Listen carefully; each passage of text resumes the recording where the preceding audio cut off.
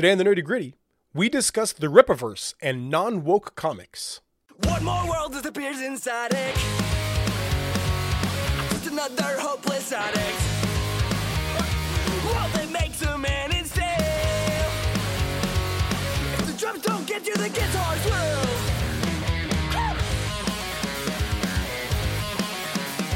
Hello, everybody, and welcome back to the Nerdy Gritty, where we delve deep into the details of pop culture. I am non-political podcast host Kyle Fox.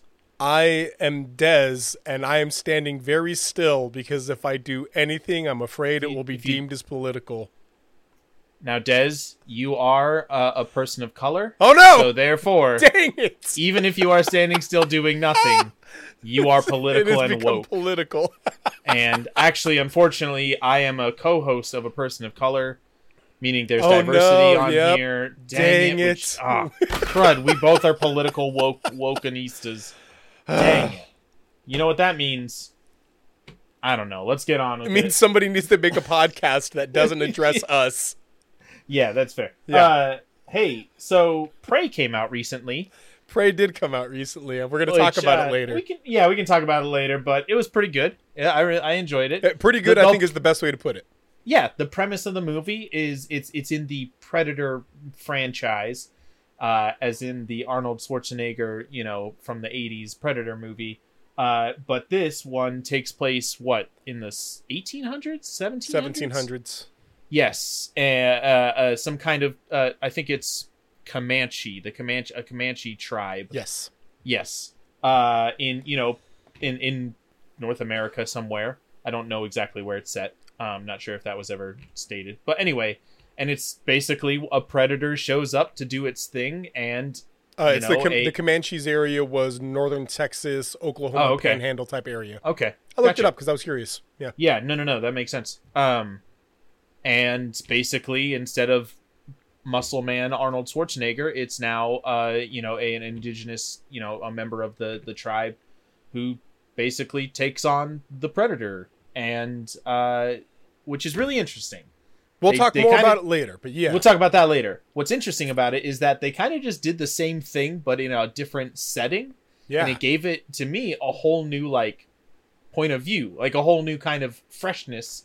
And it really wasn't, it really didn't do a whole lot as far as, plot goes. It didn't, but it was good. So, what are other horror movie, monster movie, whatever, franchises that we can, shake up a little bit by applying this formula? What can we drop where to make the next iteration in the franchise? So this is something that when you brought this up, I was immediately this came to mind. I'm like, do you know who currently owns the rights to Friday the 13th, or not Friday the 13th, to Nightmare on Elm Street franchise? Well, currently it's not. Is it not New Line Cinema anymore? It is New Line Cinema. Yeah, they've owned it, which is owned by Warner Brothers. Oh. So Warner Brothers technically owns... They're going to delete everything and... Which... Anyway. Warner Brothers also owns The Sandman. Oh. So here's what... No! Stop it! Because I'm serious here.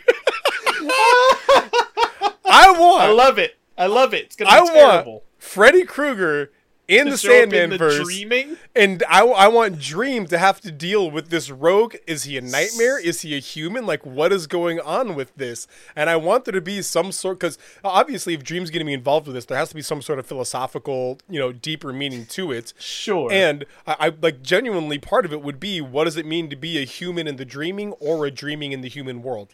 Because we deal with both of those things in the Sandman comics. What does it mean to be a dream in the world of humans? True. And what does it mean to be a human in the world of dreaming? And how is this person both at the same time here? But at the same time, you could absolutely introduce the traditional horror elements of Freddy Krueger and the Nightmare on Elm Street. Sure, you can get all big brain philosophical or whatever, but what I want to see is Freddy Krueger. One of the best parts about the Freddy Krueger sequels is his really super lame jokes that he makes when that he kills didn't come people. Until later though. I think it comes to the second the one. Sequels. Yeah. That's really even 3 and 4 and 5. Yeah. When it gets absolutely ridiculous and stupid, and I want to see him try to do that and Dream just standing there like stoic face. What? Like just not understanding even, like, is this humor? Are you trying to make a joke? Oh, that sounds terrible. I want to see it. Because there's no actual conflict between Dream and Freddy Krueger, because Dream obviously wins that. Like, that's not... Right. There's no question there. But it's got to be told through the lens of, like, Nancy or whoever else in the Nightmare on Elm Street verse. Sure. And, you know, so there's got to be somebody who is genuinely at danger here and the horror element actually works. But I want there to be this actual question of what does it mean to be these things. You know what? I think that could be really good. Sure, maybe we just replace. Maybe it's just a remake of the show, and they just replace the Corinthian with Freddy Krueger. With Freddy Krueger, and Freddy Krueger shows up at the serial killer convention, and everybody's just freaked out because staring at him. Yes. Terrifying monster is here. He just walks up and is like, "Hello, I'm here to check in to my... Oh my gosh, sir, your skin, are you okay? Why do you have knives on your hand? What is happening?" Oh, man. Okay, well, so the example I gave you when I suggested this as a topic was, let's drop some xenomorphs into feudal Japan. That would be super cool. You know, ninja versus a xenomorph. But really Ninjalien. Ninjalien. Sure. Oh, yeah. And then obviously you got to have a ninja, like, you know, like a face grabber thing, you know, like an egg birthed from a ninja, and now it's an alien that wears a ninja mask. Right. But I was thinking, like, this one could work basically anywhere. Like, drop them in Star Wars. Make a Xenosith. I want there to be a Xenosith. That might actually... Marvel owns both, like, comics-wise, owns Star Wars and like, the Alien and Predator franchises. There's definitely fan art of the Xenosith. There might legitimately be an Aliens in the Star Wars universe or Predator in the Star Wars universe. I'm not sure about that. But yeah, no, aliens are non-specific. You can basically drop them anywhere and it's just mindless monster against whoever. And the options for the Alien franchise are endless. And I think that would be interesting. They kind of but didn't try it with the Alien vs Predator, where it's alien. They're fighting aliens in a like ancient temple in Antarctica or something like that. For such a cool idea, how did those movies end up so bad? Alien vs Predator was like nothing. They did nothing interesting with it. Anyway, they should have been so cool. It's such a good idea. But yes, it made. But yeah, no, but they were garbage. We gotta, put it in. Anyway, yes, Requiem is even worse. Anyway, I think the aliens, like, it would be shocking if they didn't do this for the next. I mean, for an Alien movie in the future, if they didn't follow that, because it worked so well, and it would work even easy. It would be even easier with an alien. Like, a Predator has some kind of sentience, right? An alien could just show up and then be the monster. Exactly. It's basically like the symbiotes. It just shows up and makes people bad. Sure. And that's whatever. it. Like, that's all you got to do. Yeah. So, no, I like it. That's an easy one. No. Okay. No, on the more comedic line of things.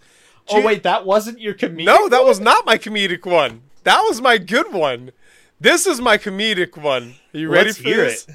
So, do you know the movie Luck that just came out? The Apple film Luck? No, I don't. I haven't heard of it. It's a CG film about a girl who is just like the unluckiest person on the planet. Oh, no, I do know. This is John Lasseter's. It's the ex-head of Pixar. It's his first movie since he was fired from Pixar for being a creep. Right. Yeah, anyway. So, yes, I now context, yes, I know it's So, I mean, yeah, she ends up going to like a Leprechaun universe and, yes, you know. The Leperverse.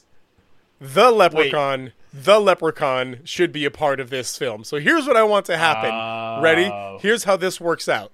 If you guys don't know this, The Leprechaun was a horror movie in the 80s. With Jennifer Aniston. Jennifer Aniston was in that? Early 90s. It was her first, I think, big pick. Like, it might have even been her first acting job. I had the very first one had Jennifer Aniston, and it was by far the best, and it was terrible. Did you know there was a Leprechaun 5 in the Hood? I have watched all of the Leprechaun movies. Really? Except for Leprechaun Origins. Oh, there's a Leprechaun 6 Back to the Hood. Mm-hmm. I had no idea. some friends and I, back when I lived in Missouri, we watched all 6 of them. We had bad movie night pretty often. We watched from the start to finish. Yeah, they're terrible. So here's what happens. This lady, right? She's so unlucky. She goes to the Leprechaun universe and she messes things up there. That's the film, Luck. That's the film. Cool. Sounds wonderful. One of the leprechauns, his whole thing is ruined for it, and now he vows revenge. And that's how the Leprechaun is created. That is the Leprechaun Origins. And now the sequel film is still a CG animated film where he murders his way to this woman. It's extremely violent. But every time he gets close, her unluckiness ruins it for him. And so, like, you know, she accidentally spills her steaming hot coffee and it falls into his face. So it's just a series of errors. It's a comedy of errors, but like as gory and horrific as possible. It's just that scene. It's what's the movie? It's the Man Who Knew Too Little. I think it's that Chevy Chase? No, I think it's what's his name? Who was the man who knew too little? I know this movie. Bill Murray. Bill Murray. Yes, Bill Murray. And he gets involved in a spy plot, but never knows nothing about it. Never realizes it. It's just that. She never even exactly. She has no idea this is happening. But like there's just this murder spree, like it's on the news, and like he will like find her and then accidentally get stuck on a bus, and then he just kills everybody on the bus. And it's just and then and every time she's like, huh. Wow. That was brutal. Wow. Man. Anyway, gotta go. Anyway. My other idea, is we need a new good Tremors movie.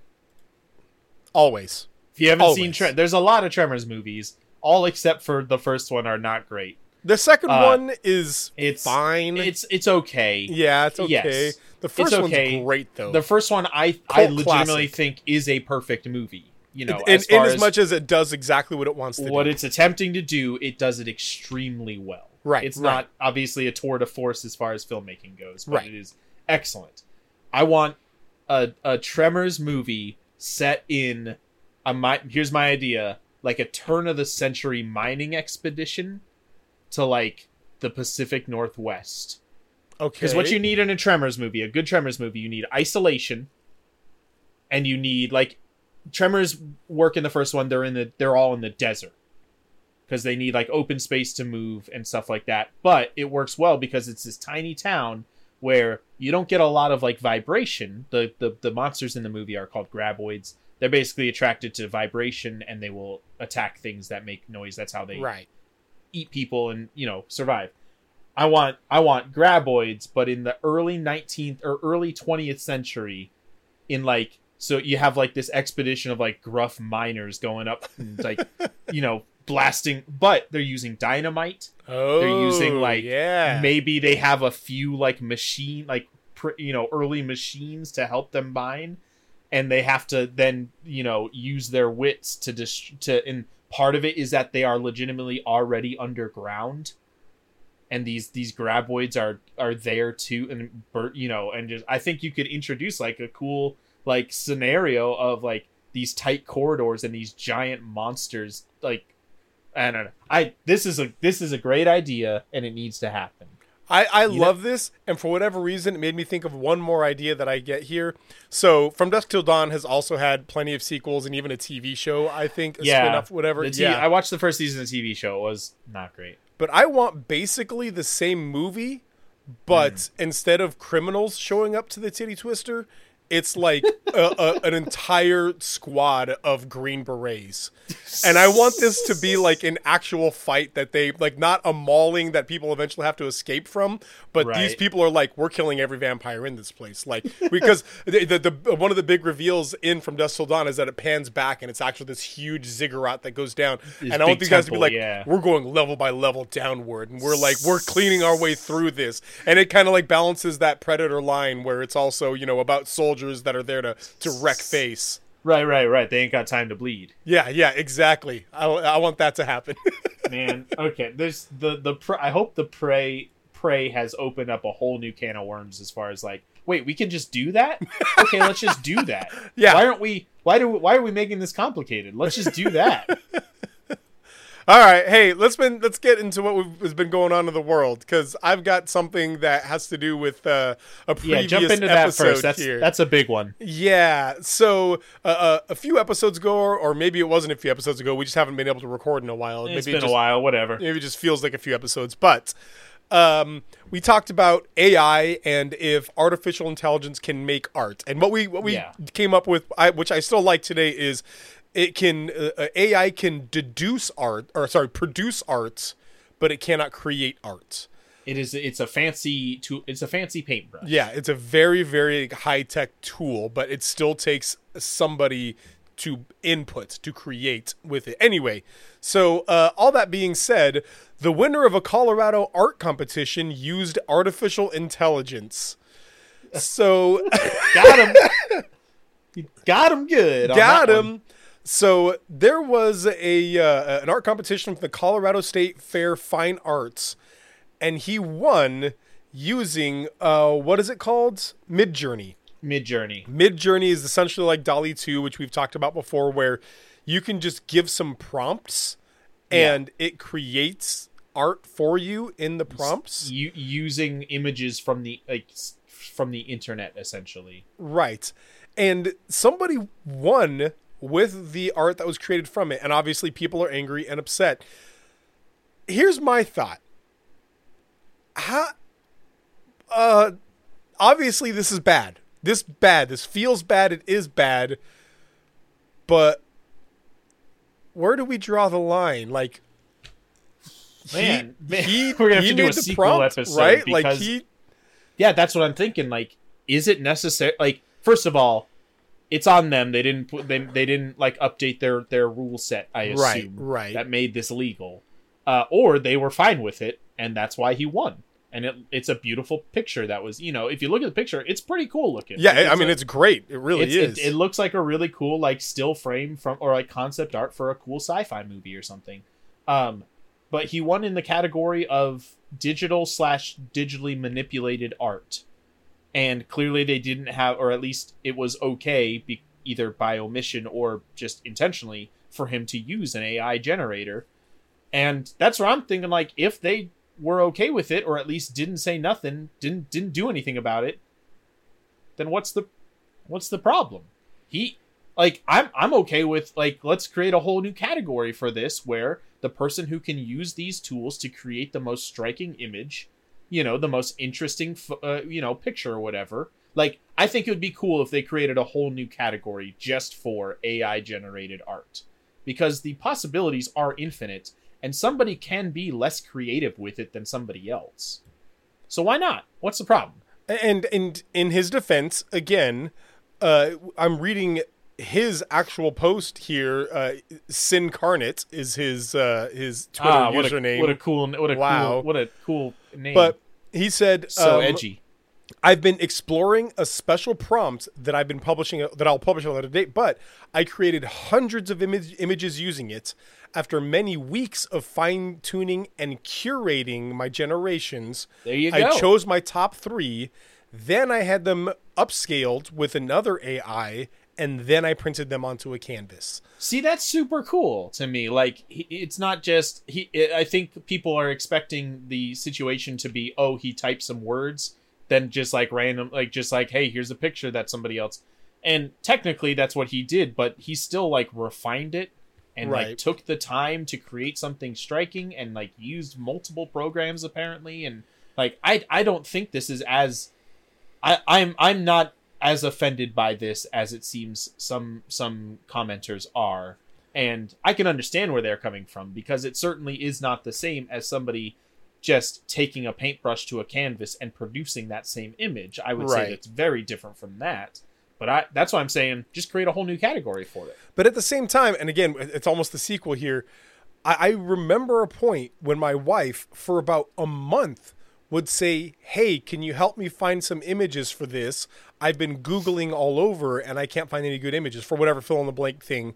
Sure. And I would do one Google search and I'd be like, here, this is what you're looking for. She's like, oh, how do you find that? And it came down to the fact that I knew what words to put into the search engine. I had trained my brain to understand the search engine, and I knew what words to put in there. It was a skill that I had that she did not have.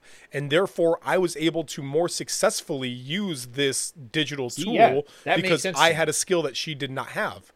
And like, I think right now, this is a point where we say, man, that sucks, but good for him. He did a good job. Awesome. From this point forward, though, we should probably specify this is an artificial intelligence competition. Right. This is not one. Here are the tools that are okay. Here are the tools that are not okay. Because create new rules for it. Because we also have to start thinking, like, what is and is not artificial intelligence. If I do a lot of web design and social media management right now, and I generate color palettes online constantly. It's something I'm literally doing every day, is trying to find a color palette for a post. And I don't create that myself. There's an AI that generates color palettes for me. So if I'm an artist and I have an AI generate my color palette, is that okay or not? Right. So oh man, there's so much to talk about in this. There's a lot to talk about there. Yeah, maybe we will get into this again someday. Yeah. But speaking of creating new rules for a category, segue. Nice. Let's talk about, we talked about in the past, the fact that the Academy Awards, the Oscars, have very specific rules for what can be considered for an award, and have, for a long time, required I think it's a week, at least 1 week, of a theatrical release for that film. Specifically in a certain county in California. The showings have to be at certain times. And I think it came from at a certain point, this was what, like, at least people were able to see it. People, critics are able to see it, all this, there's standard, but, it feels outdated at this point, what with digital releases and stuff like that. Well, over COVID lockdowns and whatnot, they actually kind of took away those rules. Oh, interesting. I don't know if we should have talked about this at some point. Yeah. I don't know if I missed it or not, but... So they lifted a lot of those rules because it was, literally illegal to go to a movie theater at a certain point, for a good long while. And so, okay, are we just not going to have Oscars? That would have been fine. But no, they didn't want that. They wanted to maintain it. Well, so this year, a movie called Good Luck to You, Leo Grande, I don't know how it's pronounced, it's a movie starring Emma Thompson, it premiered at Sundance and received critical acclaim. There was a lot of Oscar buzz for specifically Emma Thompson. It's going to be a huge deal. It was then later released on Hulu June 17th, and then it became ineligible for the Oscars when they reverted back to their old rule set.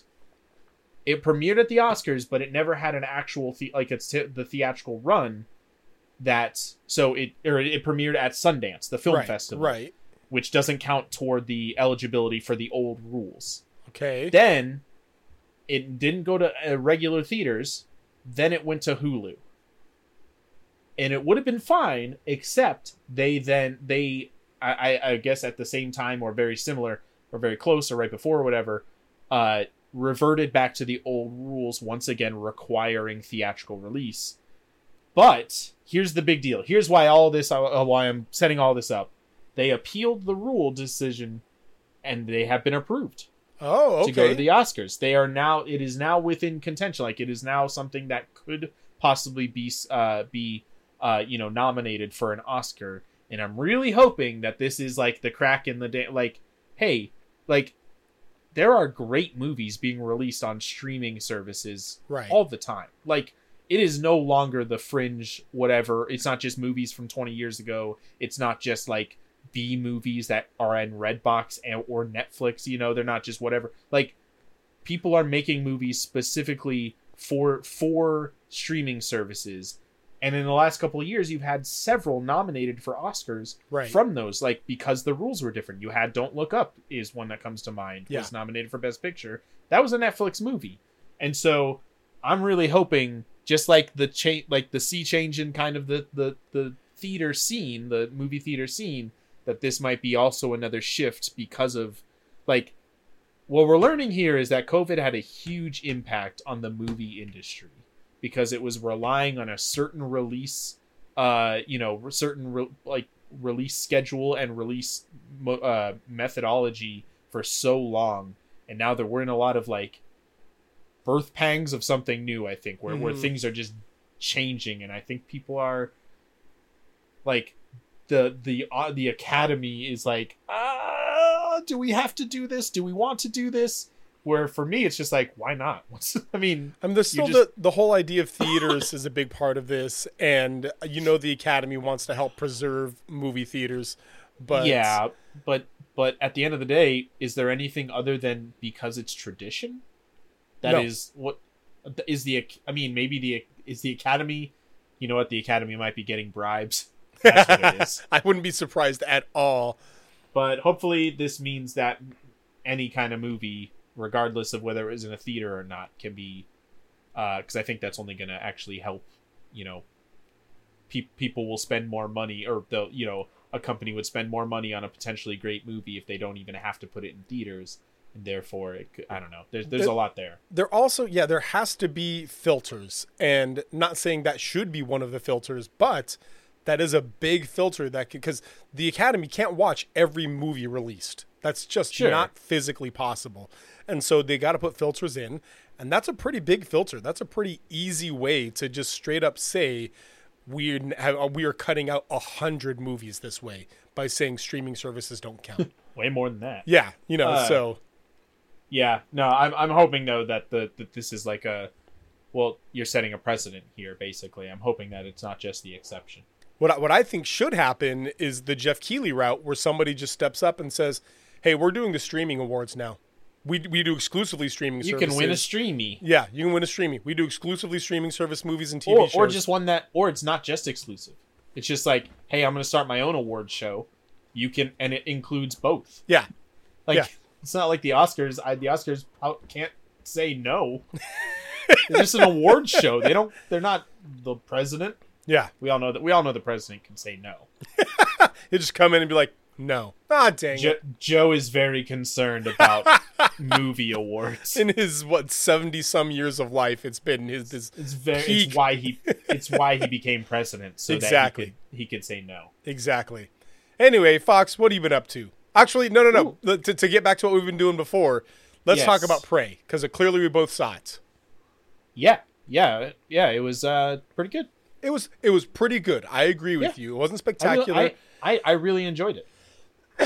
I think that the first part, the kind of establishing part, was a little boring, and I think it was because I wanted it to be a Predator movie right off the bat, and instead they were establishing a 17th century or 18th century, whatever, 1700s, tribal dynamic, and so it had to be slow, and there were a lot of dramatic shots of hunting, and because hunting was a really big theme in this, of course. Sure, yeah. And that, if it continued to be about the culture of this tribe and the dynamic of the war chief, I think would have been really good. But because I was waiting for now the Predator's here and everybody, and there's dying and screaming and whatever else, it felt a little slow at the beginning.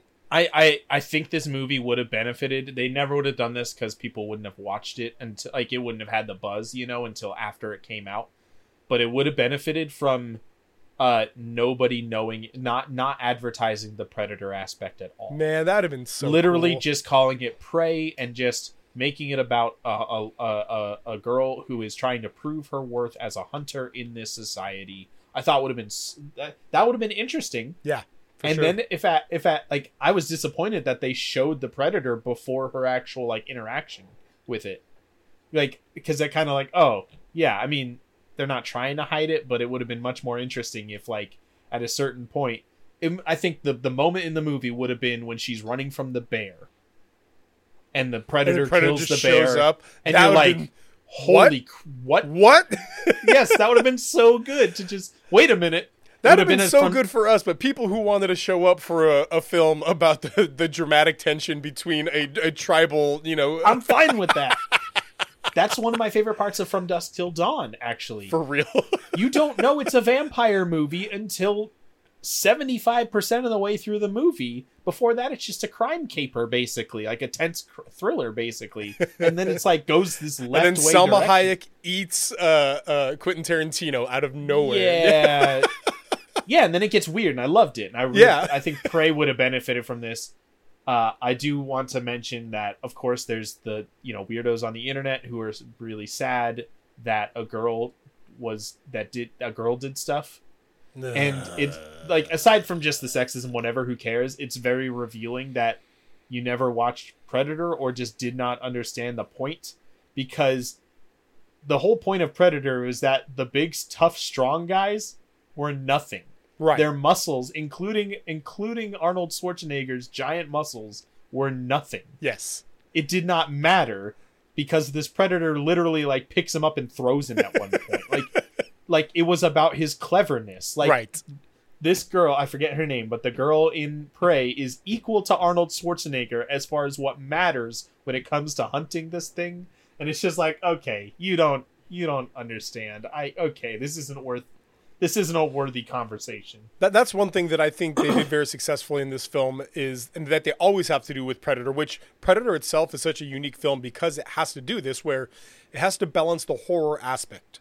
The Predator is the scary horror thing that is chasing you with the action hero aspect. You still have to believe that this is a hardcore BA, amazing soldier, but you have to then show that soldier is no match for the Predator, though. So you have to make this balancing act of, yes, Arnold Schwarzenegger is beefy and muscular and we don't have time to bleed and whatever else. Like, yes, he is incredible by human standards. He is nothing to that Predator. You have to establish that he is a threat, but not one compared to this thing. Right. And so doing that balancing act of having the horror of the Predator, but also believing that this guy is tough and strong. They did it in this film too. Like, she was a formidable hunter. It established her abilities and her cleverness before she even fought the thing. Yeah, and the way that she fought through that French camp, like, it was super cool stuff that she was doing. It was awesome. Yeah, and they did a really great job of establishing that, and then also establishing that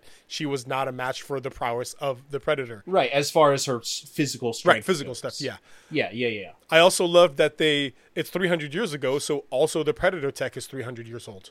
Yeah. He's not the same. That guns, was cool. no. Sure. Yeah, nothing like that. He launched arrows essentially, but just a better version of arrows. And so like it made sense. It was a fun, kind of unexpected movie. I was excited for that. Yeah, it was good. I went and saw Bullet Train. Oh, I've been wondering about that. The Brad Pitt movie. Yeah.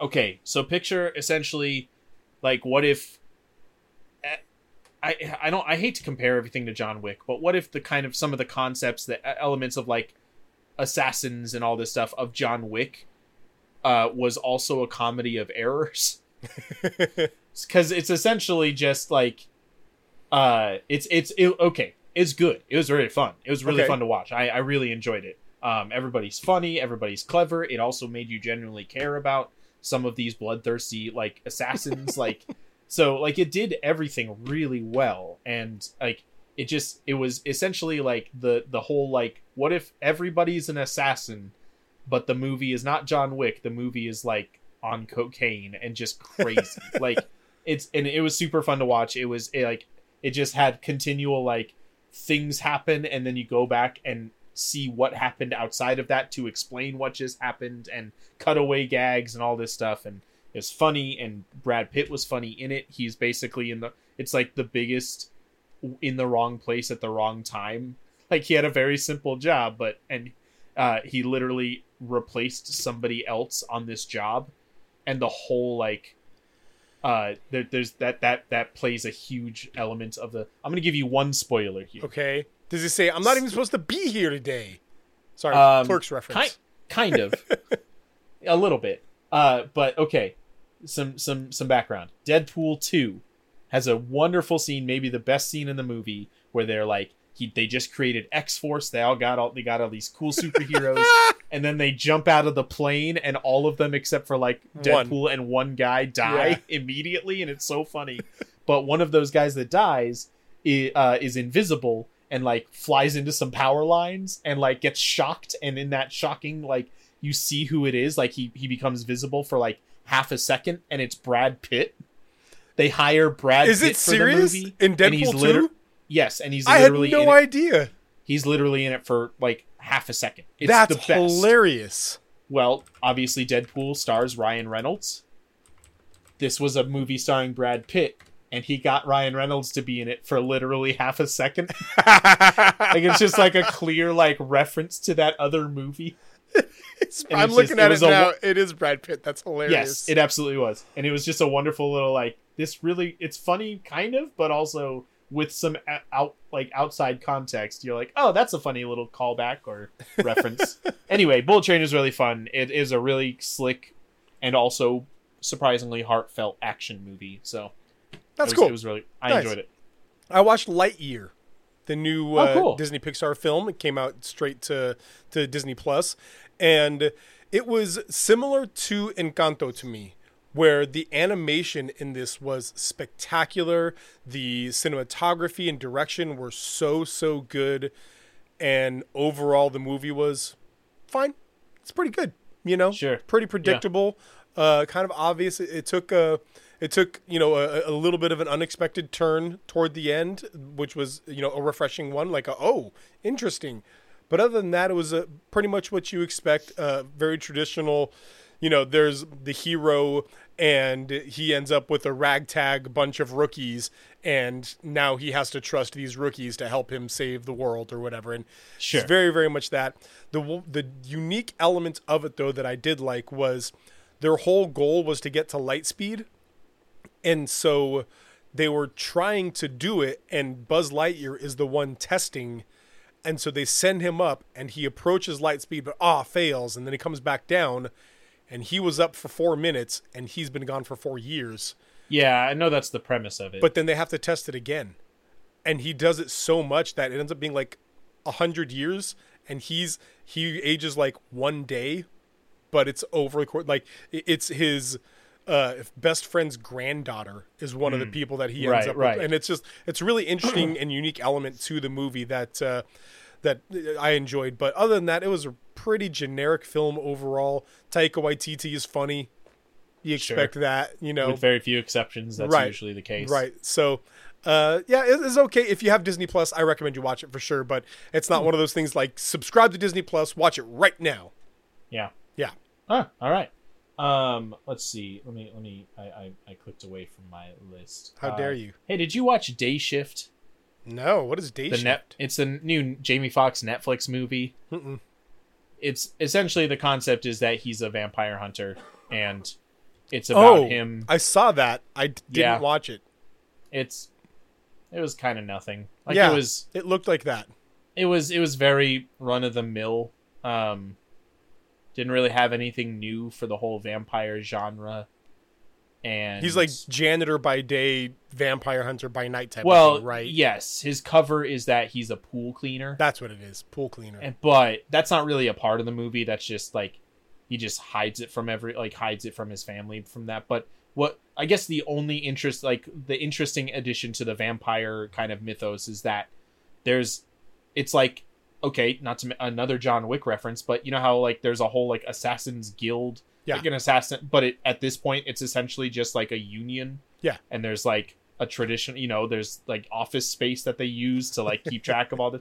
That's essentially the case in this also. Oh, that's cool. Where there's a secret vampire hunter guild. And I mean, that's been a thing in other movies, but it's a modernized, like it's just an office building, essentially. It's secret, hidden underground, but right. And they just have rules, and it's very like, there's a lot of like office kind of humor, day-to-day Dilbert type humor a little like for a part of the movie, but it's about vampire Jamie hunters. Foxx puts his friends like wooden stakes in jello, there's like a there's like a character who wants to like get in a promotion, and but the movie overall it has Snoop Dogg in it for a surprisingly like larger role than I expected, and he was pretty good in it. I actually liked him in there. Yeah, nice, so that was fun. That's cool. All right, I've been playing a handful of video games. The 3 that I'm going to mention here real quick.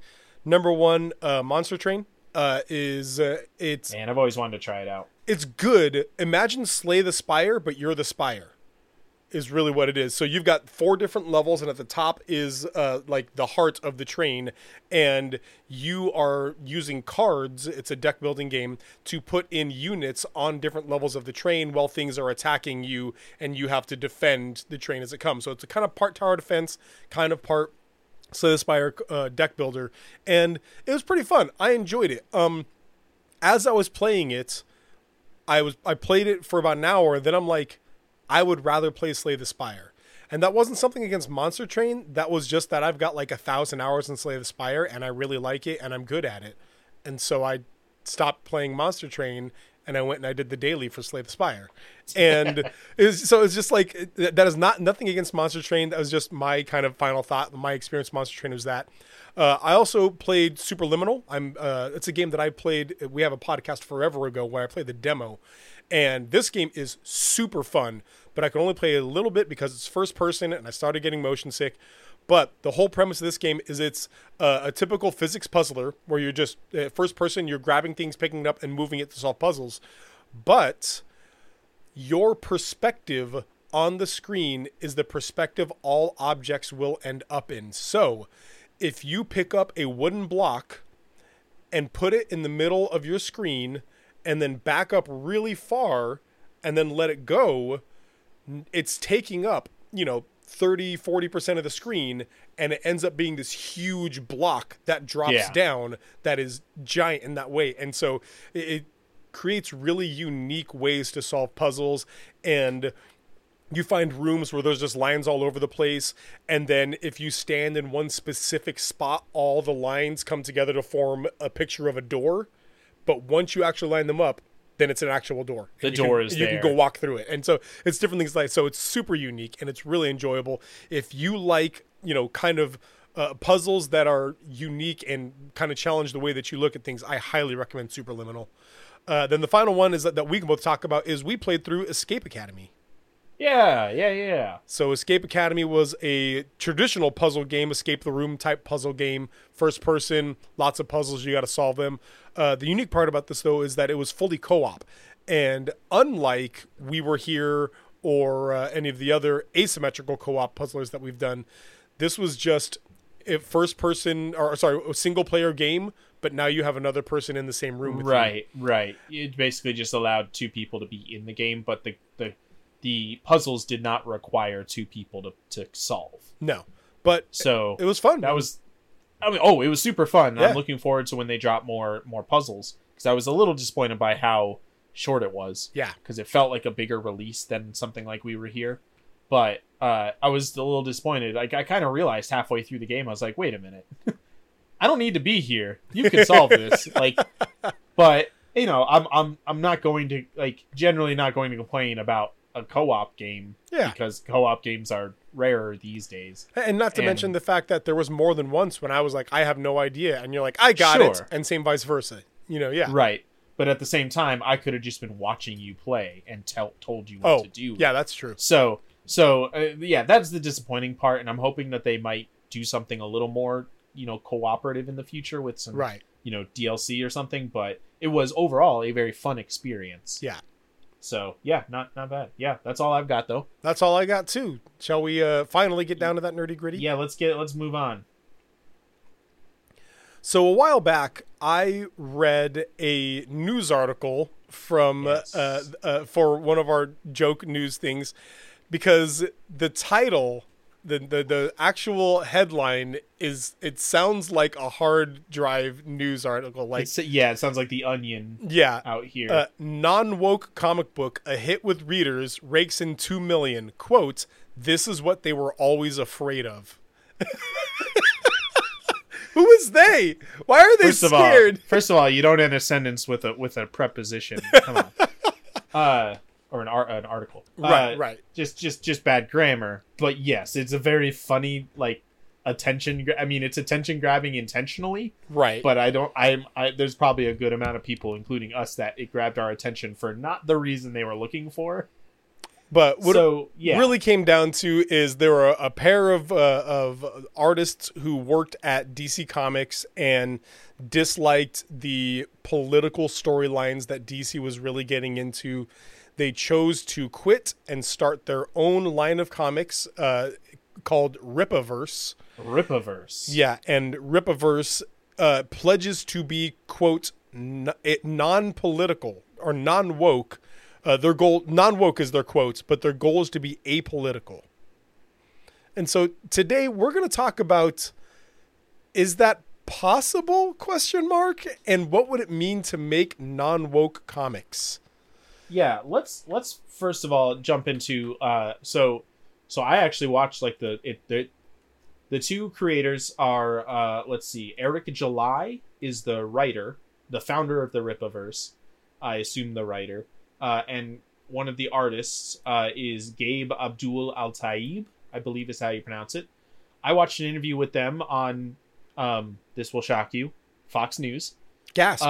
Yeah, no, basically them just kind of talking about why they were doing this, why they wanted to create the Rippaverse, their comic line.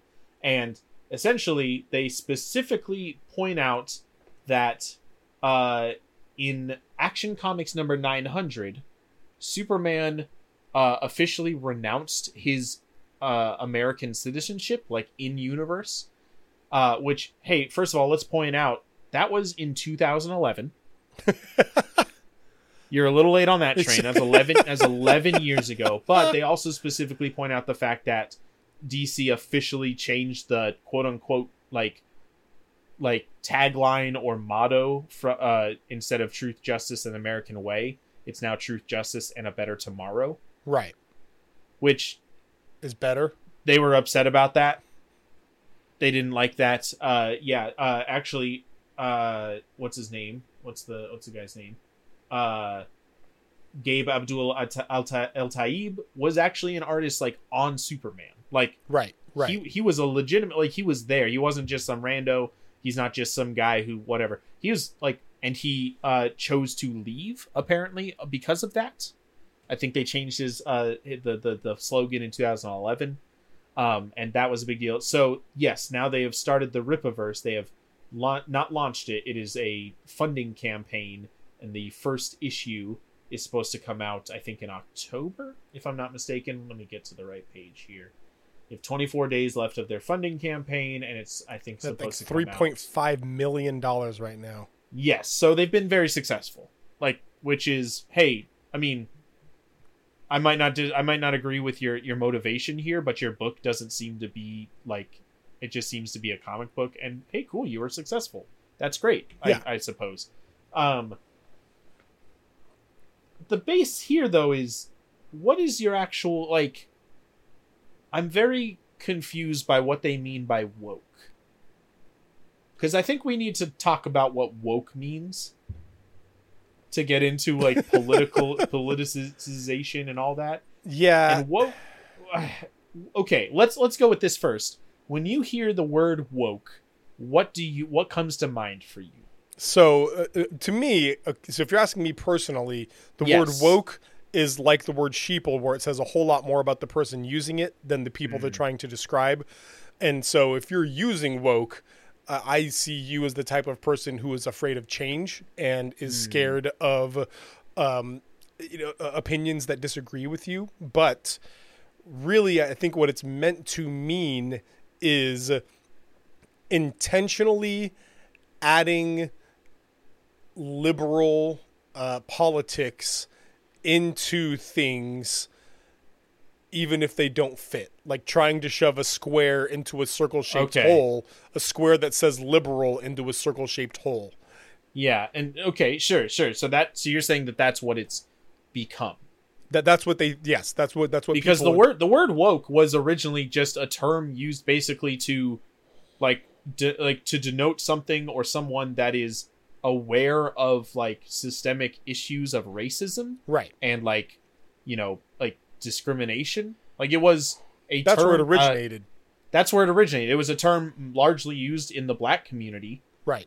And has become co-opted very much by people who are seeking to just fundamentally alter what that means so that it can't be used anymore in a serious way, and also who want to push their own agenda, by saying this thing is woke, and they've changed the meaning of that to a negative thing, so it's bad. Right. So the Rippaverse is apparently supposed to be a response to what they consider to be the wokening of comic books. Specifically pointing out that they changed the motto of Superman to not include America. Right. And it's first of all, there's so many things I have to say about this. Yes. First of all, writers can do whatever they want. And if you think that your character comes to a logical point where you can say that that character wants to renounce their American citizenship and focus more on a worldwide aspect and say that he wants... Superman said he was a citizen of the universe. Right. And no longer America. And contextually was doing it specifically to help the United States because he had recently been in Iraq during a big protest and people were seeing his presence there as a American provocation. Right. So he talks to somebody in the government and says, hey, I'm going to help you out. I am officially renouncing my citizenship. I am no longer American. And that makes perfect sense to me. Like in a lot of ways, if he's an American citizen and he flies to China and he fights a Chinese villain, that could still be considered an act of war. Like an American provocation. Yeah, absolutely. And so it makes sense. And writers can do that if they want. To get upset or hurt by that is weird to me. And Justice League Unlimited and Justice League International have been things for decades now. Yeah. And it's so weird that would be the inciting moment for you to say, oh, I am done with this. Now, okay, so I'll flat out say this is speculation and assumption. But to me, that's what they could point to as a acceptable reason for why they think it's bad. Because often people are concerned or upset or angry or sad that typically, a lot of people talk about Marvel, how instead of, for a while, instead of, white man Tony Stark, they brought in Ironheart, Riri Williams, a black person. Or instead of Peter Parker, it's Miles Morales, a Latino, Afro-Latino, teenager, and people were upset. Or, you have Sam Wilson as Captain America. But when you go on in a public interview and you're asked, why are you doing this? You can't just say, including on Fox, because they know they try to toe a line. These people of color are taking our comic book jobs. There's too many black people in comics. There's too many non-white people. And I don't like it.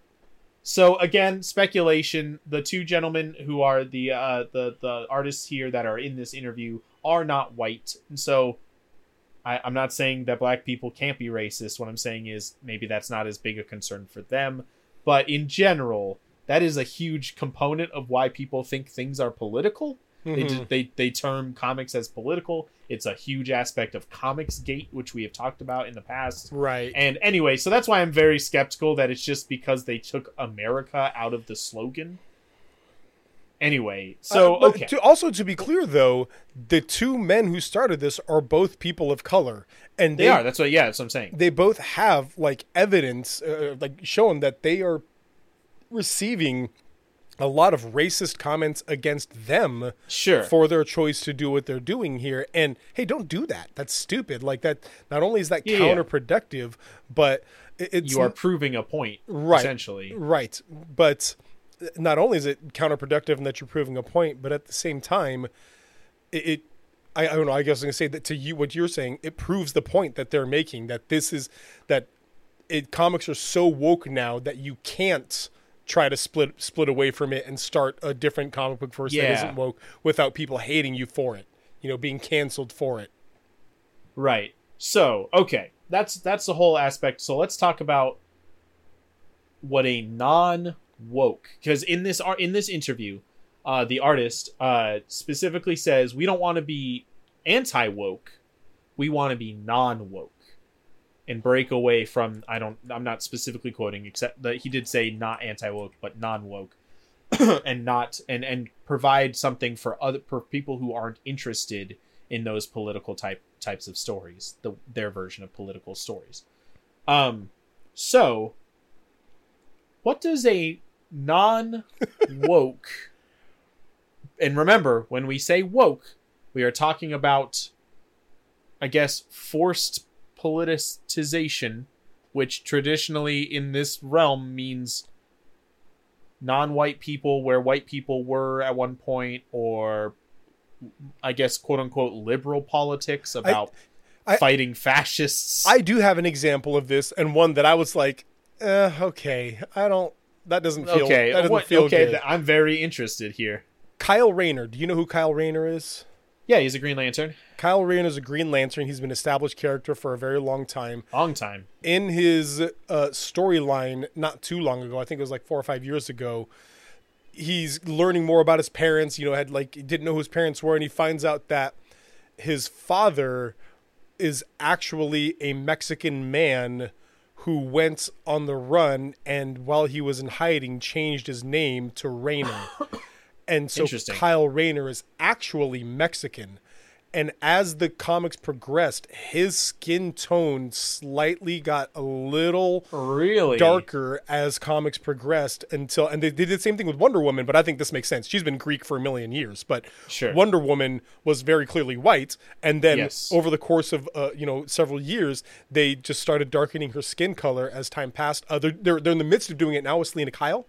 Selena Kyle in a lot of different fictions is black, where in some of the comics she's white.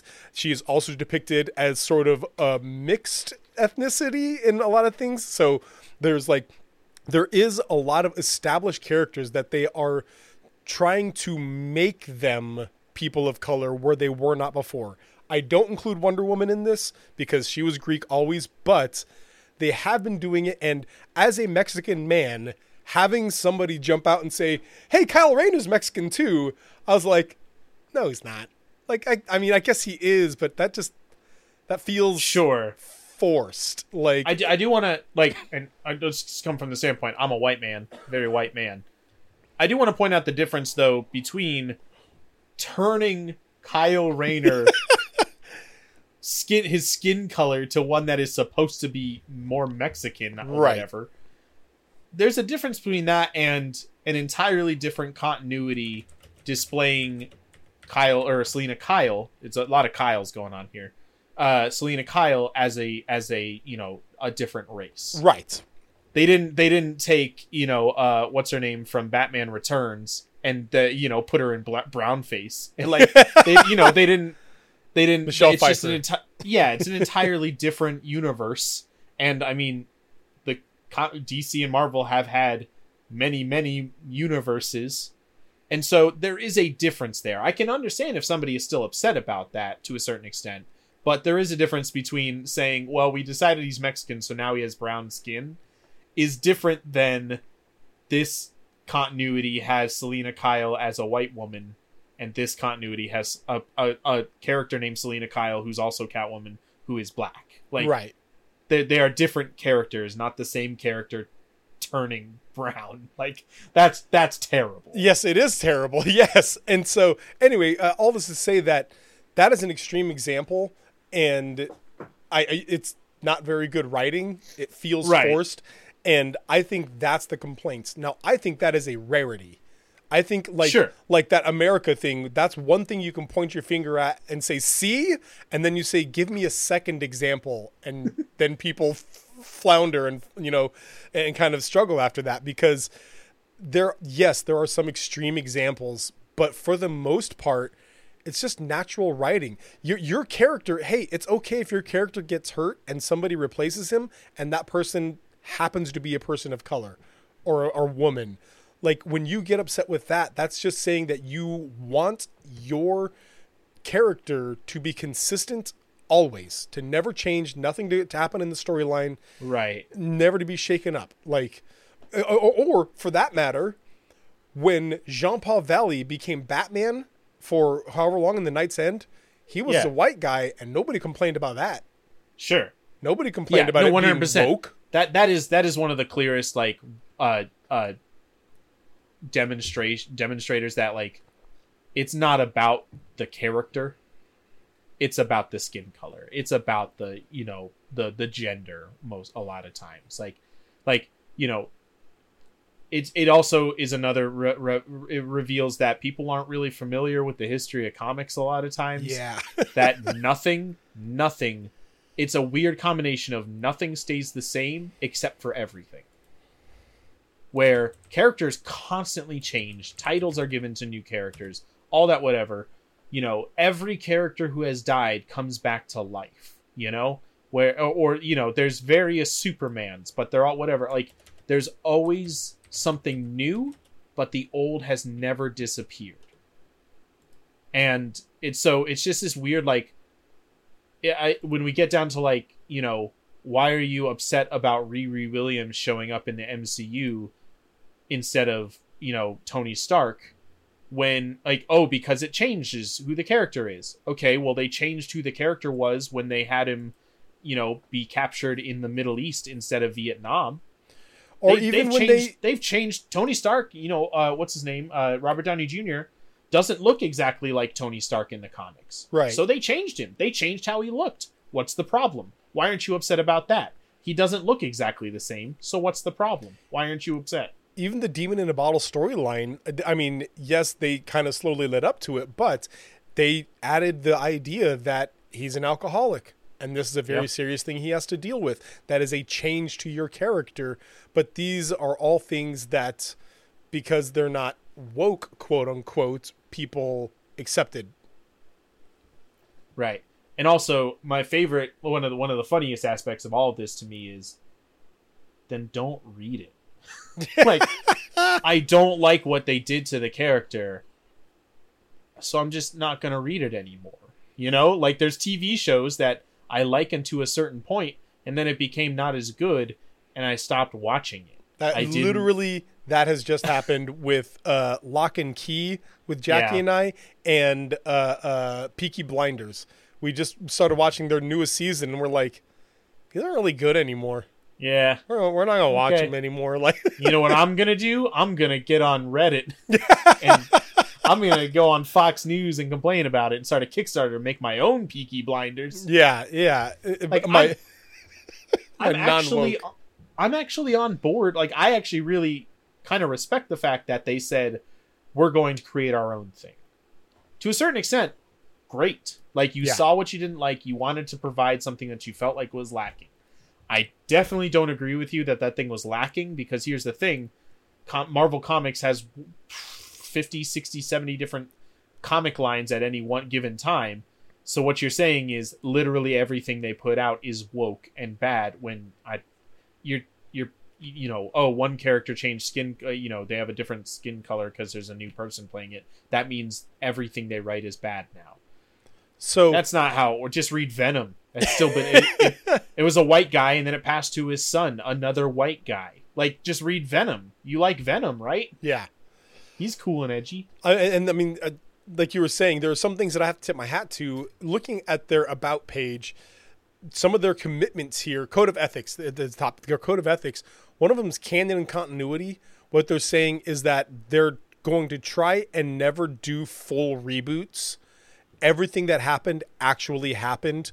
They're going to try not to retcon anything ever. They're going to try and keep time travel down. Like, their real actual commitment is to keep a comprehensive and logical story to it.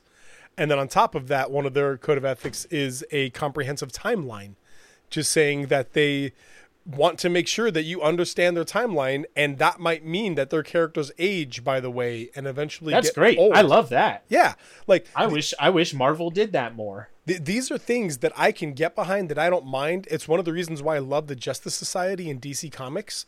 It's a group of heroes that they just decided these are the old guys. That they're the old, you know, characters. Sure, I love that.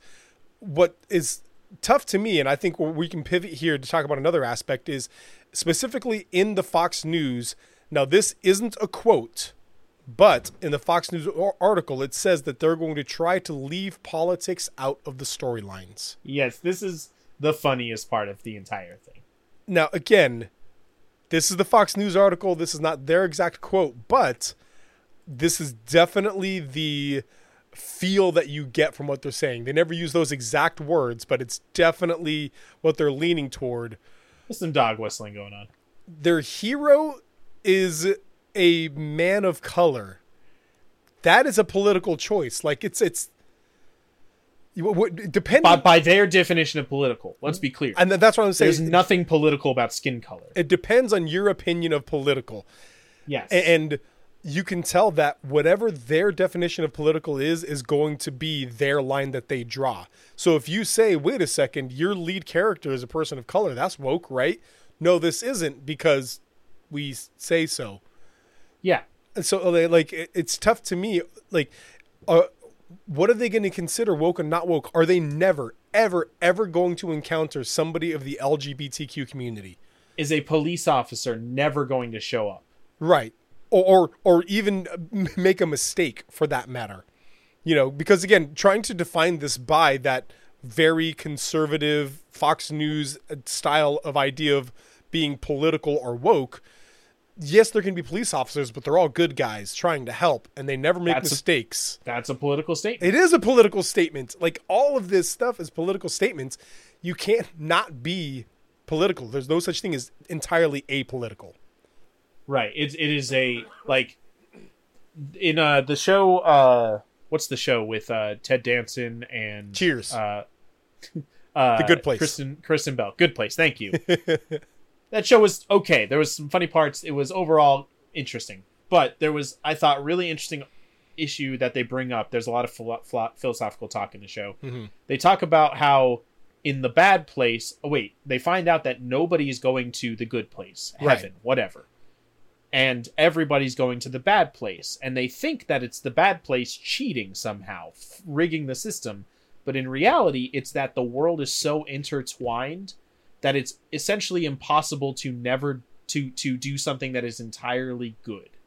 You can buy a chocolate bar, but that chocolate bar was made by slave labor somewhere. So you are contributing to a broken system. You can, in fact, give taxes to a government that commits crimes. You know, like, that you have no control over, but you did technically contribute to.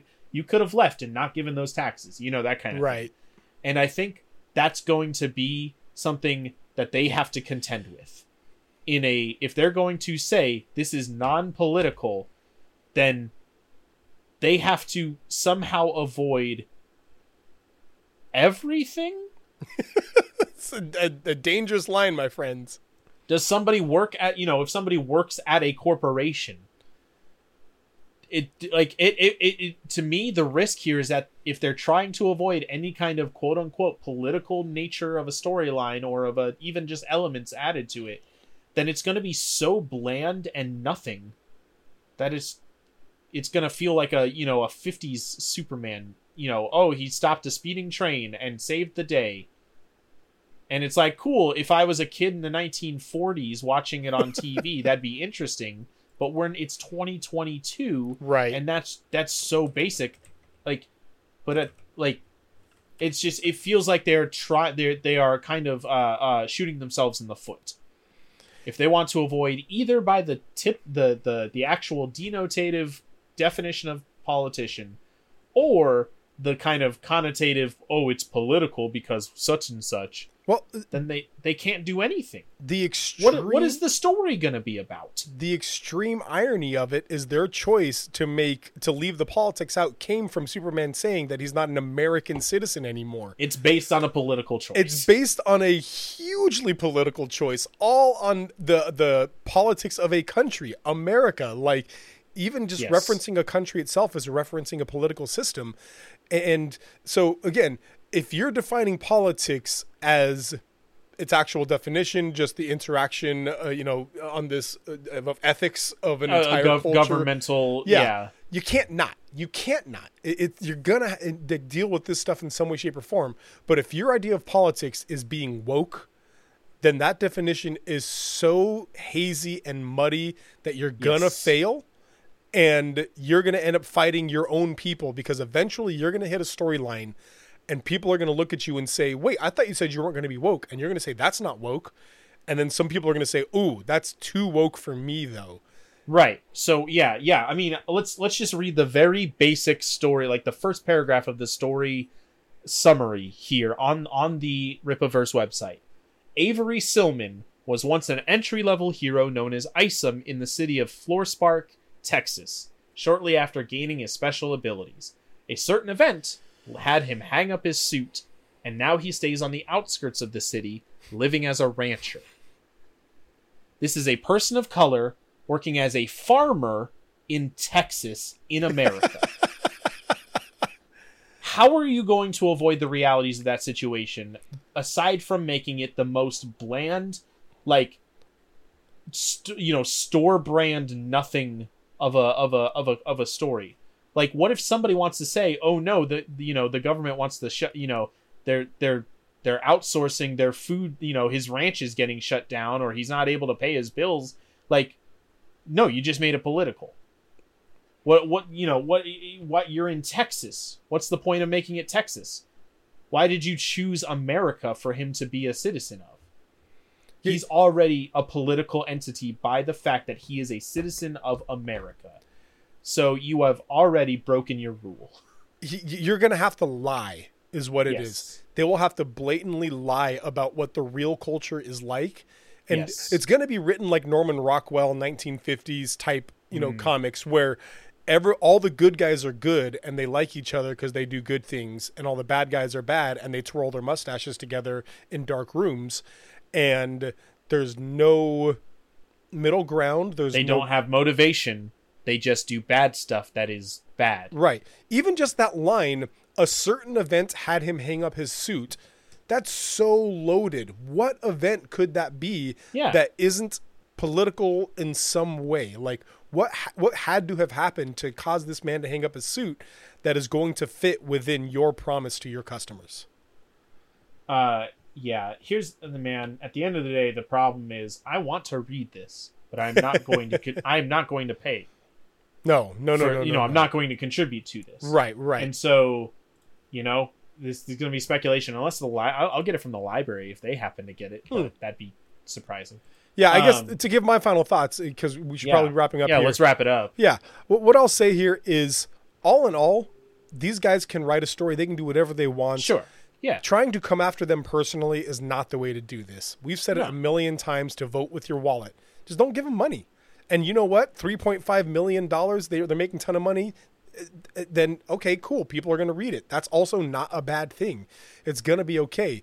On top of all of this, we have to tip our hat to the idea that here are men of color giving what looks to be a black hero to people who are wanting non-woke comics. Like, overall, that's a good thing. The type of person, the type of person that wants there to be non-woke comics is probably going to lean toward more of the white male superhero, and letting there be a black male superhero in there is going to be good for that. That's cool, great.